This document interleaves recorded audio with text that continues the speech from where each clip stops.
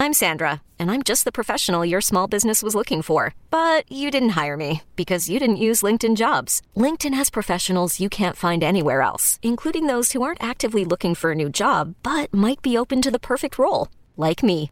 In a given month, over 70% of LinkedIn users don't visit other leading job sites. So if you're not looking on LinkedIn, you'll miss out on great candidates like Sandra.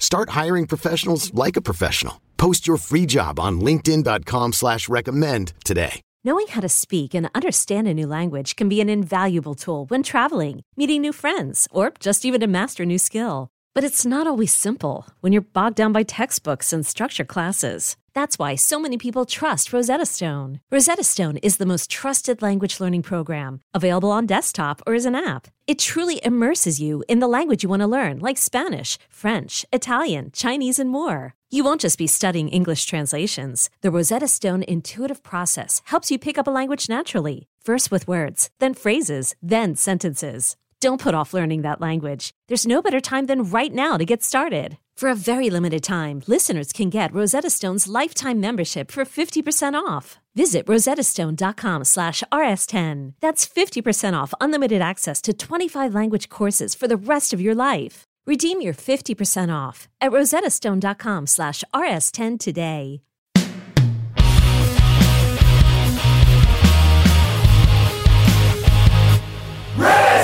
Hello, kids. This is Risk, the show where people tell true stories they never thought they'd dare to share. I'm Kevin Allison, and every Thursday we release these special episodes where we look back at content from our earlier years. Every other Thursday we feature just one classic story from the vaults. We ask that you keep the historical context in mind. Today, in 2021, there's a different consciousness.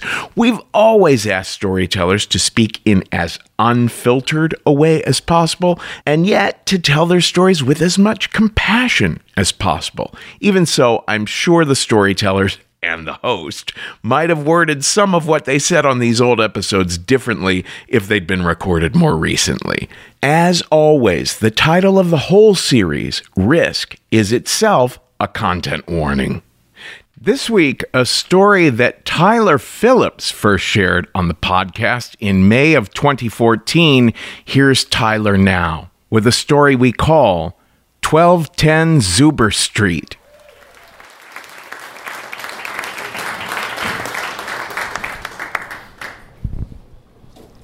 I have a recurring nightmare about delivering pizzas. It's late at night. It's really hot outside. And I have this really bad feeling in my gut that something terrible is about to happen. And before I started having this dream, I actually did deliver pizzas. It's the summer of 2011, and I was about to graduate from Auburn University, and I took this job delivering pizzas in Opelika, Alabama, which is the town over, and I had this nervous feeling about delivering pizzas. And I'm kind of a nervous person anyway, but I had this bad feeling because, sometimes you have to go to areas that are not that great, and you have to deal with kind of sketchy people. I delivered to a guy one time who didn't bother to take his crack pipe off the table where he had his pizza money. But I'm always kind of nervous, and I've been that way since I was a little kid, and I don't want to let fear cripple me. So I try to push myself. So I take this job, and I was only about a month away from graduating from college, and I'd recently broken up with my childhood sweetheart, Charity. We'd broken up, and so I was in this weird transitional period. And on July 11th, 2011, I did not want to go to work. I had this really bad feeling that something bad was going to happen when I went to work. And I'm looking at myself in the mirror, and I'm thinking, just go. You're just being a baby. You get these bad feelings all the time, and nothing ever happens. Just go. Just go to work. And I get to work, and my fears are quickly validated. We're super busy, and on one of my early deliveries, I rear-end a lady. I hit her car, and luckily there was no damage done or anything like that. And so she didn't want to file a police report. So I get in the car, and my heart rate's going down. I think, I'm okay. I had this bad thing happen. Nothing bad came of it. Dinner rush is going to be over within an hour. I just got to make it through the day. You're on Easy Street now. About 8 o'clock that night, I get a phone call, and it's very weird. But you meet a lot of weird people delivering pizzas, like this guy, Mr. James. When I delivered to Mr. James, he's probably 70, 75 years old. And when he answers the door, he looks like he's cosplaying as Tom Cruise in Risky Business. He's wearing tube socks, and he's got on a dress shirt that's way too big for him, and he's not wearing pants. I hope he's wearing underwear. I can't tell. His shirt's too long. And he shuffles to the door, and he answers the door. Anchovies.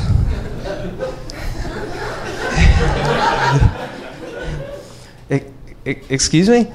Do you know what anchovies are? Well, yes, sir, but we don't get many requests for anchovies, so we actually don't have those as a topping for a pizza. I weep for you.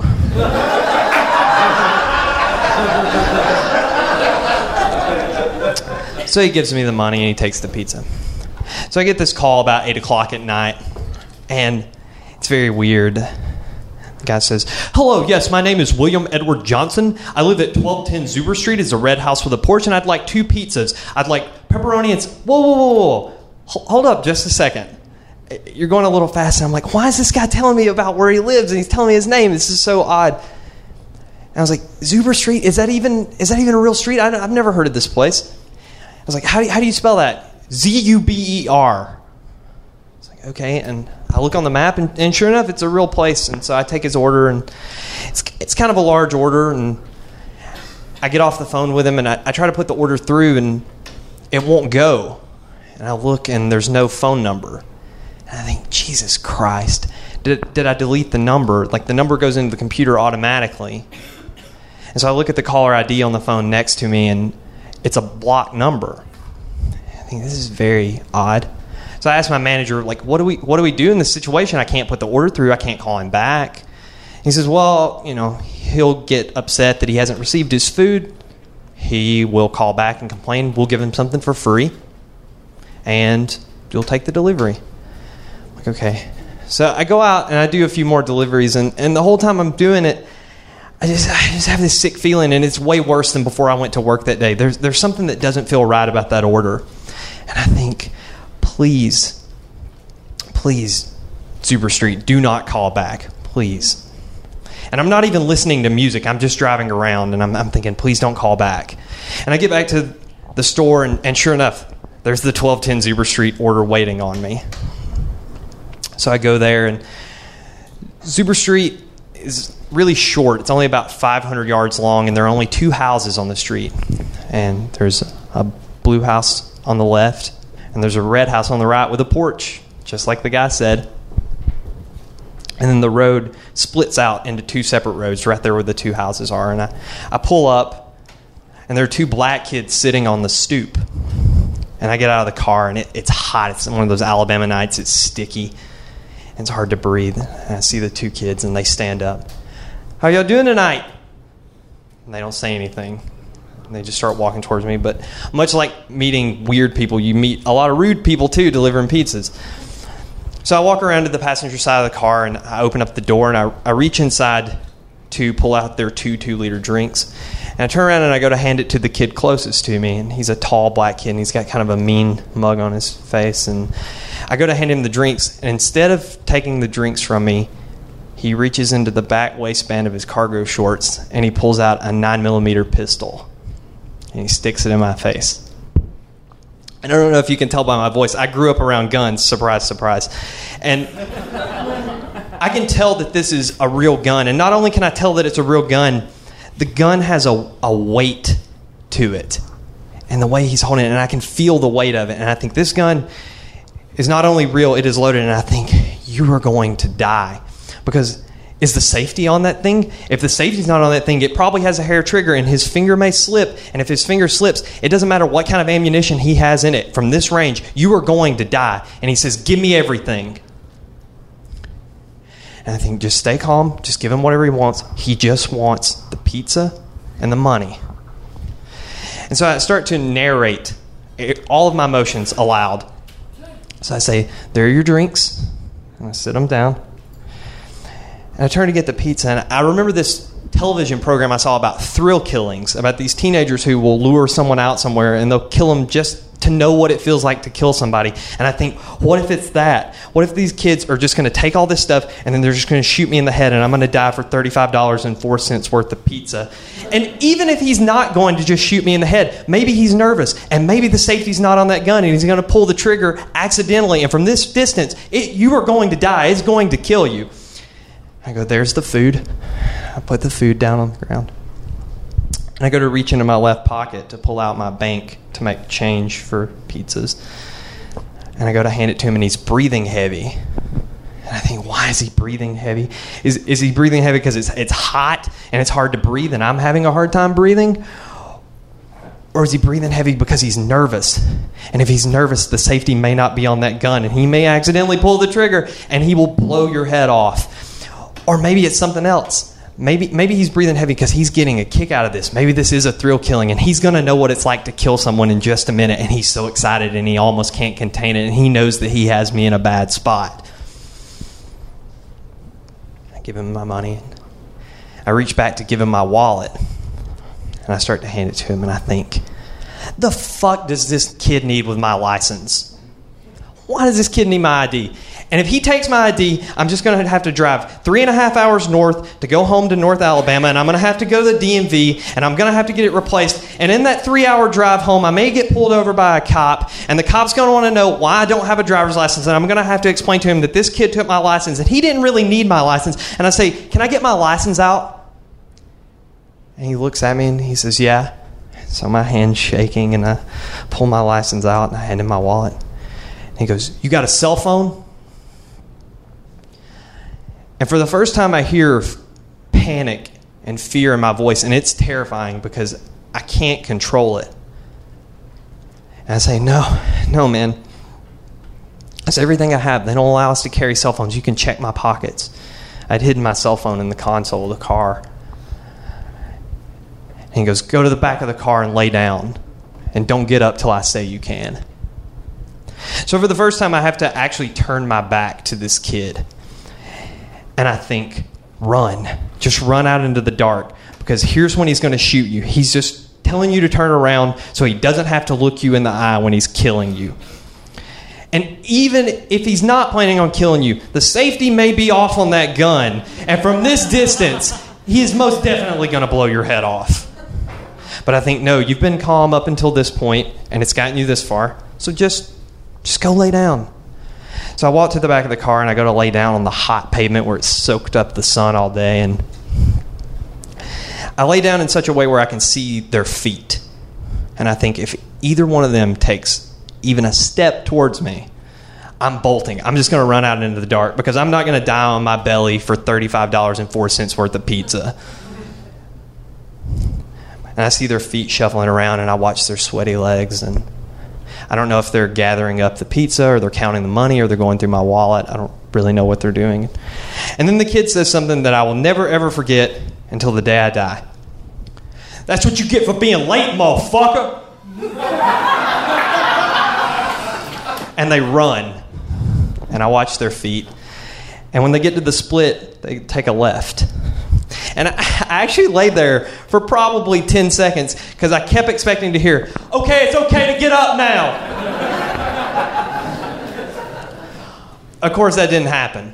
And so I think, as quickly and as low to the ground as you can, you're going to get in your car and you're going to take a right. That way you don't have to see them anymore, and you call 911. So that's what I do. I get up and I'm panicking, I'm freaking out. I call 911. And the lady, the dispatcher, tells me, sir, I need you to calm down and I need you to pull over. And I go, no, I'm not going to pull over. And I'm sorry that I'm not calm right now. I'm just freaking out. I just got robbed at gunpoint and it's dark and I want to get somewhere where there's light. And I'm going to drive to where there's light. And she goes, sir, I need you to pull over. And I go, I'm not going to pull over. I'm going to go to where there's light. I can see light ahead. And I pull up and I see the place with light, and it's a funeral home. So I park in the funeral home, and a patrol officer comes to pick me up, and he's asking me questions. And I say, can I call my mom? He says, yeah, call your mom. So I call my mom back in North Alabama, and I tell her what's happened. And of course, she's a worrywart like me. She starts freaking out. And I tell her, don't worry, I'm fine. This is my last pizza delivery. I'm not going to deliver any more pizzas. Don't worry about me. The next day, she got my graduation invitations in the mail. So I have this recurring dream about it. And it's late at night. And it's hot. And I have this bad feeling that something terrible is going to happen. And the kid just shoots me in the face. And I see it from outside my body, and it doesn't look cinematic or interesting or cool. It just looks like my head exploding and springing leaks all at the same time. And then I'm in my body again. And I watch their feet run away, and I see the blood coming out of my head onto the pavement, and I think, why am I not dead? Why am I still conscious right now? And I think, oh, you still have blood in your brain. And when the blood's gone from your brain, you'll die. But then patrol officers show up.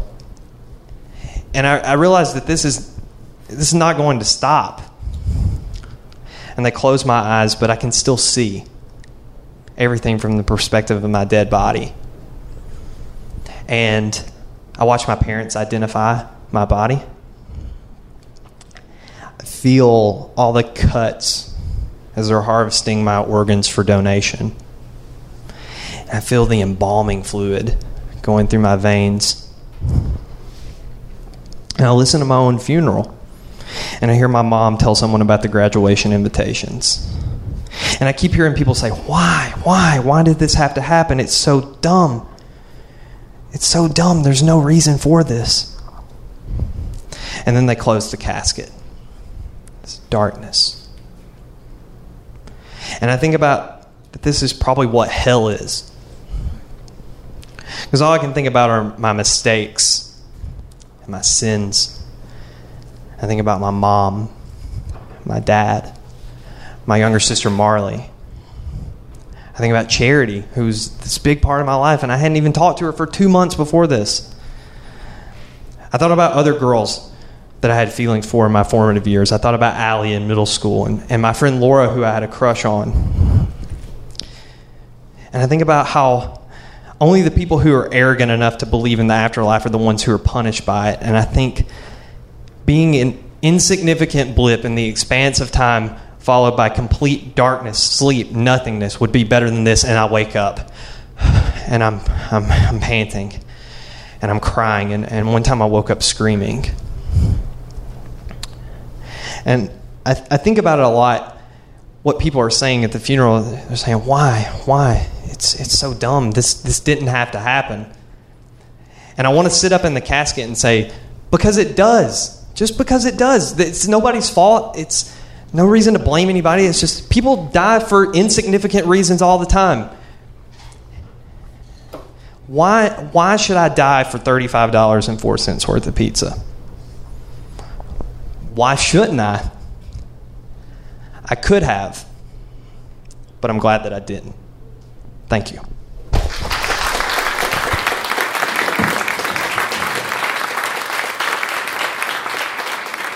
That's all for this week's Classic Risk Singles episode. Now, don't miss out on our regular full-length episodes. There's a brand new one every Tuesday, and everything you might want to know about us is at risk-show.com.